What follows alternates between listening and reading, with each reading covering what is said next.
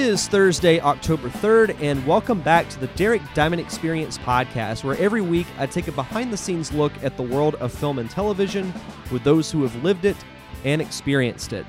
And this week, my guest is actress and director Miss Tonya Kay.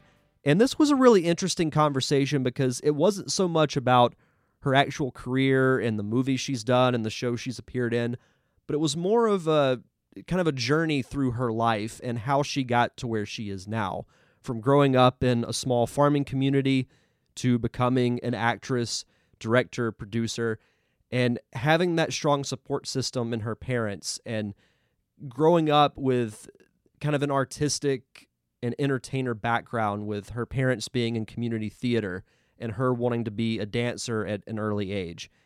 It was a really enlightening story because it shows that with enough drive and determination, you can get what you want and you can achieve your dreams. So I very much enjoyed it. We also talked about a film that she directed that I found really fascinating because of how it was made. It's called Ascension of Ava Delane, and it's entirely shot on a drone as one continuous take. It sounds like a really huge undertaking, and I know from my experience with the Parker syndrome with doing one scene as a oneer, as they like to call it. That was challenging enough. I can't imagine doing an entire short film as one continuous take. So I thought that was fantastic. But hopefully you guys enjoy this conversation. I got a lot out of it, and hopefully you aspiring filmmakers, actors, and entertainers do as well. So without further ado, here is my conversation with Tonya Kay.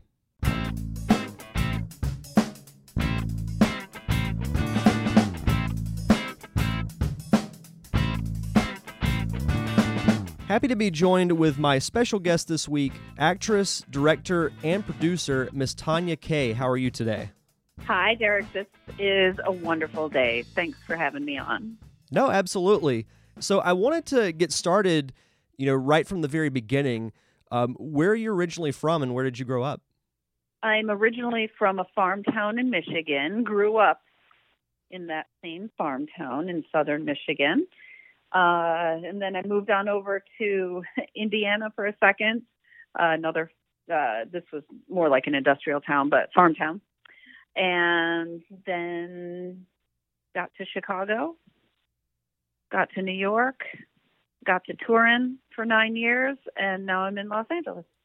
Was there a particular reason why you were moving around so much? Yeah, work. Of course, I knew in the small town there's not really any work for a performer, and that's what I was focused on back then, was professional dance, singing, acting, and hosting. And yeah, this farm town doesn't have any industry for entertainers like that. So essentially, I went to the cities. I went to all the cities that have industry, enough population that I felt like I could make my living performing on stage or acting on film and television. And each one taught me something different. This is cool because I have lived and worked in so many places. I can kind of, analyze the character of each of these cities. And like Chicago was the place where I learned that entertainers can have a normal life. And my friends, stage entertainers, musical theater performers, sing, dance, act, sometimes legit theater performers, which just means not musical. We had, or not, I didn't because I was too transient, but they had families and cars and houses. And that's Chicago. Like a performer that's working can actually afford to live a normal life. And that was a wonderful lesson to learn. And then I got to New York, and there my lesson I take away was how to make meaningful art. So I felt like audiences in New York were really looking for the meaning of what I was doing. So I was in several shows there, including Stomp and De La Guarda. And De La Guarda I did in New York, but mostly I did it in Las Vegas. They shipped me out to Las Vegas. And the audiences couldn't be more different. Like the New York audience, literally the same material, were sitting there trying to make it mean something, and they loved the art of it. In Vegas, it was like, show us your tits. So, that's a different city and a different audience and the same art. When I got to Los Angeles, out here, I think the lesson for the entertainment industry is how to do business. So it's cool that you're good to work with. It's cool that you have this long resume. It's cool that you're talented as, but like the business part of it, how are you going to let other people know? That's really prevalent. That's prominent here in Los Angeles. So Chicago is where I learned entertainers can be normal people. New York is where I learned to make art and meaningful art. And Los Angeles is where I learned to do business. And in the meantime, I did tour for 9 years, just exclusively all over the place. Didn't have even keys. I didn't even own keys to anything because I had it with me. And that was fascinating because I didn't get to live in all these cities we went to, but I did get to acknowledge their audience kind of demographic and attitude, and it's different across the nation too. But the big cities, that's why I'm here. Big cities have enough of a population that generally I can work consistently as an entertainer or in the entertainment industry. Right. No, that's awesome that throughout all your various travels and the places you've been to, that you've taken something from everywhere you've been to. That almost sounds like the plot of a movie in and of itself. Telling like someone's life story is learning various lessons. I mean, that's what life should be, and I think that's great. Yeah. I mean, I'm in this because I'm fascinated with humanity.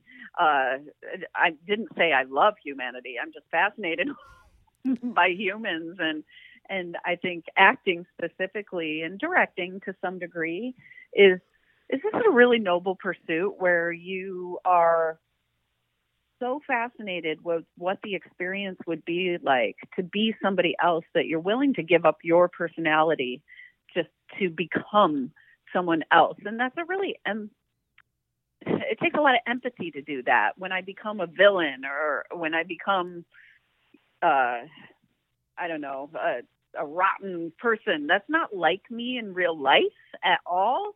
But I am empathizing with that type of person. And it just helps you, acting and directing, help you understand humans better. So yeah, I'm fascinated with humans. I'm always studying and seeing what makes them tick and how do I fit in here?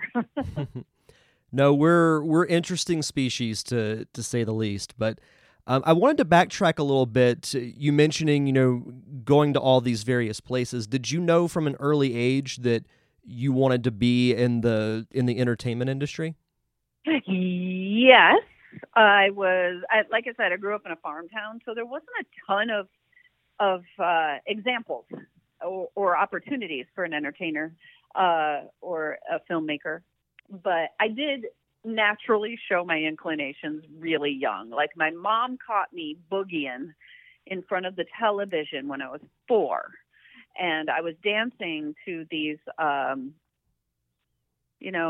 dancers on Star Search. They were rocking it. It was a duet, and they tap danced without music. And my mom saw me boogieing, and she said, "Do you know what a cappella means?" And I said, "No." I was 4 years old. She said, "It means without music." And that's when I learned like this really special word to me. Still today, I look at like tap. She got me into tap classes like the next day because she saw that I was going to love this stuff. But yeah, so, a cappella, the music is actually coming from their tap shoes. They don't need the music. But anyway, I became a tap dancer really young. Then I moved on with all the other forms of dance, and I was good at it right away. Meanwhile, my parents did community theater, and they just brought me with them. So I was dancing, singing, acting with my family. It was like a family pastime, and we would do it together in the community theater. And that was like, I was 6 years old. And then they got a VHS camera. And at home, that allowed me to choreograph and direct and write all of these sketches sketch comedy. I made a claymation film that won big awards. And this is funny because it was just a VHS camera. So there's no digital settings where you can start and stop to get all these different frames of the stop motion claymation. So I was like this kid who was just pressing manually the start and stop button. It's not very specific, you know. The frames would be different durations according to whatever my humanness would allow, you know, the start and stop to take place. But it still did well. It's still really ambitious. So I was making films when I was a kid. I was doing community theater. I was taking my dance classes. My mom, I mean, it was everything to me. My mom saw that, like, I was taking so many dance classes that my family kind of couldn't afford it. And so she said, why don't you get a job? And so I got a job. My first job was teaching dance at the dance studio. So I started teaching dance when I was really young. And then eventually I started auditioning for professional theater up in Detroit and booked it. I couldn't even drive yet. And I'm working for a paycheck, missing school and working for a paycheck in the arts. So yeah, I definitely knew young. More so, I just displayed the symptoms of being an artist young. Well, I feel like you almost couldn't help it to a point because, like you said, your parents were in community theater, so growing up around it, and I think it sounds like it helped, and them being so supportive of it and taking you to dancing classes and you doing community theater with them, and that's awesome about using the camera to make the stop motion claymation thing. So you were being even innovative as a kid. That's awesome. Yeah, and it is important that my parents were supportive. I'm not saying I couldn't have done it had they not been, but that did play a big role, especially because I was a farm town kid. And sometimes there's support from your farm town, but it's almost like at a certain point, my school, I was valedictorian too. I was a little brainiac, and my school was not supportive of me continuing on. So I had to all day at the school, which I was missing because I was already working as a professional entertainer in Detroit. Like they weren't supportive. They didn't want to let me out of school to live my dreams. They also, I had to field arguments with my own guidance counselor telling me I was screwing up my life and that, you know, I have to have a plan B at least. And I was like, what kind of support is that? Telling people that the arts and their dream isn't good enough, you know? So that did happen as well in the small town. But as soon as I got out of there, I pretty much went to Chicago, and there was no more contradiction for your dreams. You dream it, you follow it, you pursue it. My parents still support me to this day, and not financially. I'm talking about, like, you know, support me emotionally and through my career path. And yeah, that was really important because there wasn't a ton of support outside of my family in the farm town. And sometimes having the support of your parents is really all that matters because their opinion's really the only ones that do matter at times. Yeah, you don't know that you are an independent human being yet. So yeah. you really rely on your parents. But if you don't have parents, so, you know, I'm thinking of young people who might be, you know, without a parent, or maybe their parents work so hard and it's a different scenario. Maybe they're not getting the same support. I think it's important to at least find who can support you, even if it's peers, your friends believe in you, or maybe there's a teacher somewhere that can believe in you.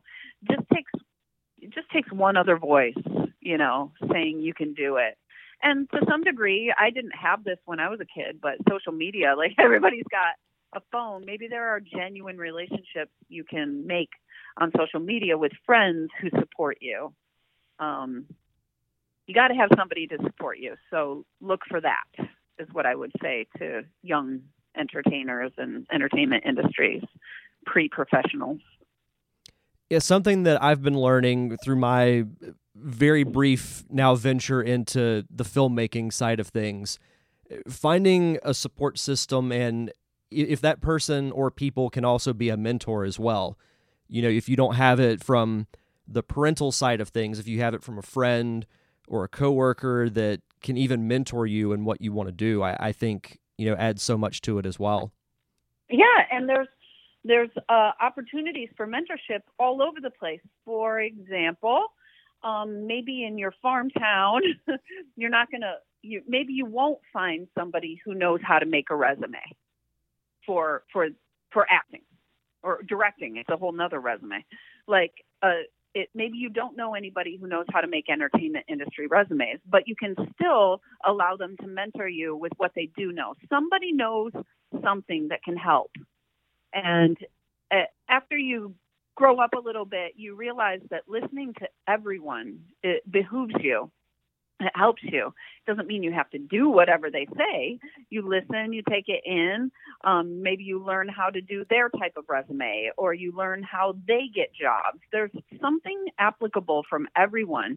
So there's mentors everywhere. It's just a matter of how well you listen and how well you apply it appropriately to your path. Right. No, I absolutely agree 100%. Kind of switching to some of your career accomplishments, there was one thing that I wanted to ask you about from a director side of things. You directed a short called The Ascension of Ava Delaney, and hopefully I'm saying that name correctly. It was a 5-minute, one continuous shot with a drone. How did you pull that off, and what gave you the idea to do it? Because that sounds like a pretty massive undertaking. It's another one of those really innovative things. I couldn't just write a movie and go make it. I had to concept the hardest way to make a movie that's never been done before. Innovation. The Ascension of Ava Delaney, which won the AT&T Shake Film Award. Oh, congratulations. Thank you. It's a big deal. Big deal. Big ceremony at Warner Brothers Studios. I did get mentorship from director Kathy Yan, who just did Birds of Prey. And there was a cash prize and screening. It was a really cool experience. That was an amazing experience and has connected me with people in technology that I probably wouldn't find out about as just a filmmaker. So there was really neat connections that came from that. The Ascension of Ava Delaney is a 5-minute single take narrative film that was shot entirely on DJI Inspire 2 drone with a Zen Muse camera. And I made it happen because I wanted to use emerging technology. And I wanted to use emerging technology in a way that nobody had ever seen before. So I decided I'm not just doing a drone film. I'm doing 100% drone film. And I'm doing a single take drone film. And I discovered that was what it was going to be by calling everyone that I knew that had a relationship to drones. So cinematographers or just flyers, called them, asked them, what's easy with the drone? Okay, cool. That's good to know. What's hard with the drone? What have you never seen done before ever with the drone? What would be cool to see? Where would the danger be? Is there physical danger in trying to do this with a drone? And there was so much information coming from my connections, my friends. They just mentored me in a really generous way. And then when I had got done assembling all of the information that I had received from these generous people, then I took it to my writer and I said, here's what it looks like. Here's what the shots are. Write the story. So this came out, it's technology first and then the narrative. And she's such an amazing writer. Her name's Shola Evans, and she wrote it within 6 hours. But 24 hours it was finished, and she got me the script that made my shots make sense. So you've seen drones do horizontal movements, and you can see some pretty long takes with a drone doing horizontal, flying across the landscape. But ours is narrative. It's not docu. So, and our drone went up. So we told the story through the ascension, and we peered voyeuristically into vignettes in different windows in this building that was 5 stories tall. The top floor was a rooftop. And so we start on the ground. Our lead actress changes clothes to represent a different decade and a different set of emotions between every floor. And she appears meeting the drone. It's like choreography, meeting the drone in these windows. And so there were 5 stops where the drone needed to meet. And meanwhile, she's behind the scenes, like just jamming, because this is single take. We're not cutting. Jamming, changing clothes to end during sunset on the rooftop. So we literally only got 3 takes that were usable because of the sunset issue. And it was hard. It was choreography. It was rehearsal. We rehearsed for days ahead of time. Probably one of the hardest things was finding a location, because as you can imagine, not only did it need, street level, floor 1, floor 2, several windows and a rooftop, but it also had to have the internal stairs really pressed up to the face of the building. I couldn't be running back to the back of the building on a single take, changing clothes and coming back to the front. So it had to all happen very quickly. So that location find was one of the most difficult and expensive things of making this film. But it all came together. We're really proud of the work we did. This is something that nobody's ever seen before. And in that way, it's super experimental. And we've gotten a lot of best concept awards, like acknowledging our concept, acknowledging our use of drones, mobile. And filmmaker, I got a best first-time filmmaker award. Now, I've been making films, don't get me wrong, forever, but this was kind of the first one that I put out to festivals that I wanted people to take a look at and give me their feedback on, Yeah, no, and I bet it was very rewarding when you saw the final product. And it sounds like there was a lot of work that was put into it, by you and everyone else. But when you do something that's that monumental, there's got to be a huge feeling of gratitude when you see it completed and, the success it's already had. Yeah. And all of us, I really am thankful for the cast and crew.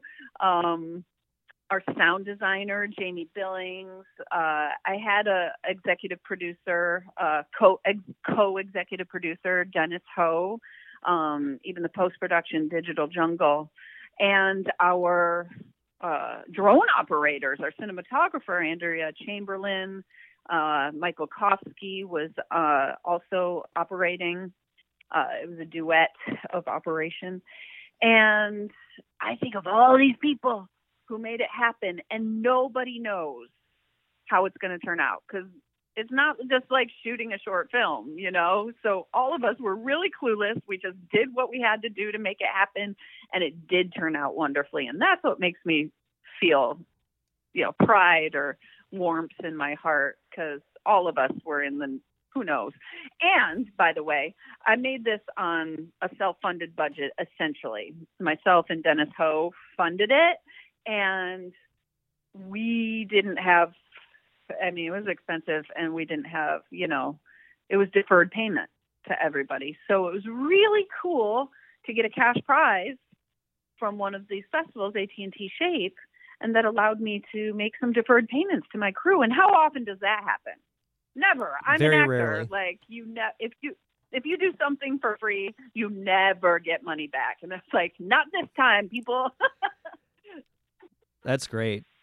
That's really great. No, yeah. It's an interesting concept when you think about it. Is that in a way, I feel like you were telling the story, obviously through the actors' performances and whatnot, but it's really cool when you can use the camera to tell the story that you're wanting to convey. And that to me seems like, one of the most impressive things about, what you're telling me about it is using every aspect, because a lot of people will just come up with cool shots for the sake of coming up with cool shots, but when you use it to tell emotion and you tell the story that you want through camera movement, it's filmmaking on a whole different level, in my opinion.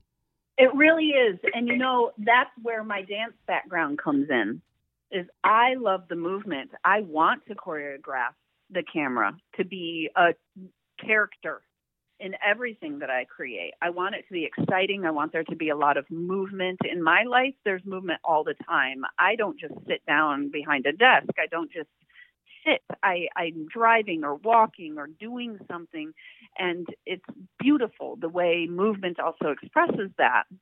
And have you seen one of my favorite films for this exact purpose is Baby Driver, Edgar Wright? Yep. Oh my gosh. The first, I don't know how long it lasted, but like at least 30 minutes before there was a shift in story, he used movement of the camera, a really long shot, like a single take, well, what appeared to be a single take, lots of movement, lots of bravery with that cinematographer. Like, good job. That must have been an athletic workout. That is what I aspire to. Just storytelling through the cinematography and the camera work that is essentially choreography with your actors. Another cool thing about that movie, and I agree with you 100% about the camera movements and all that stuff, but even the music, I felt like really set the tone for it as well, because to me, the music was almost like its own character in a way. I love that soundtrack.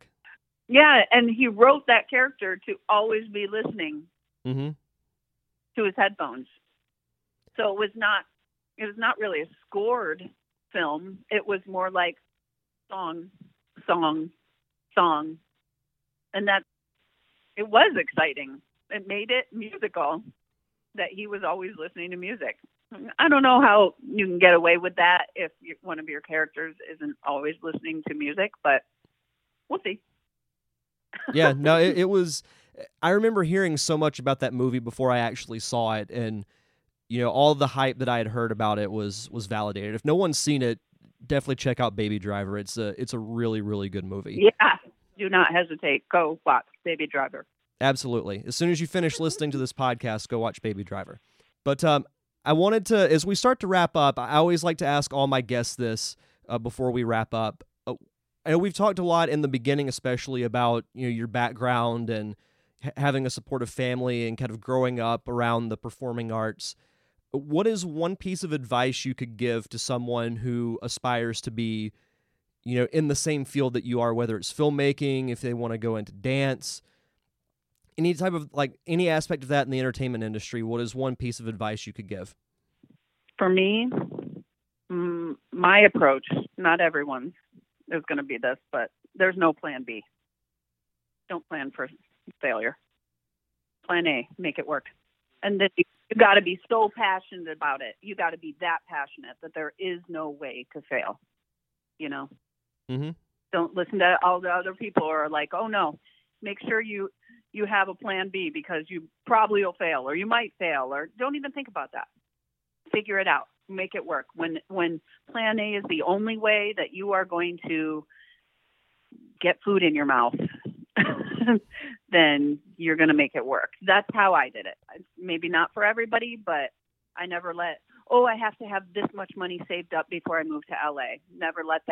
Never entered my mind. If I want to go to LA, I go to LA.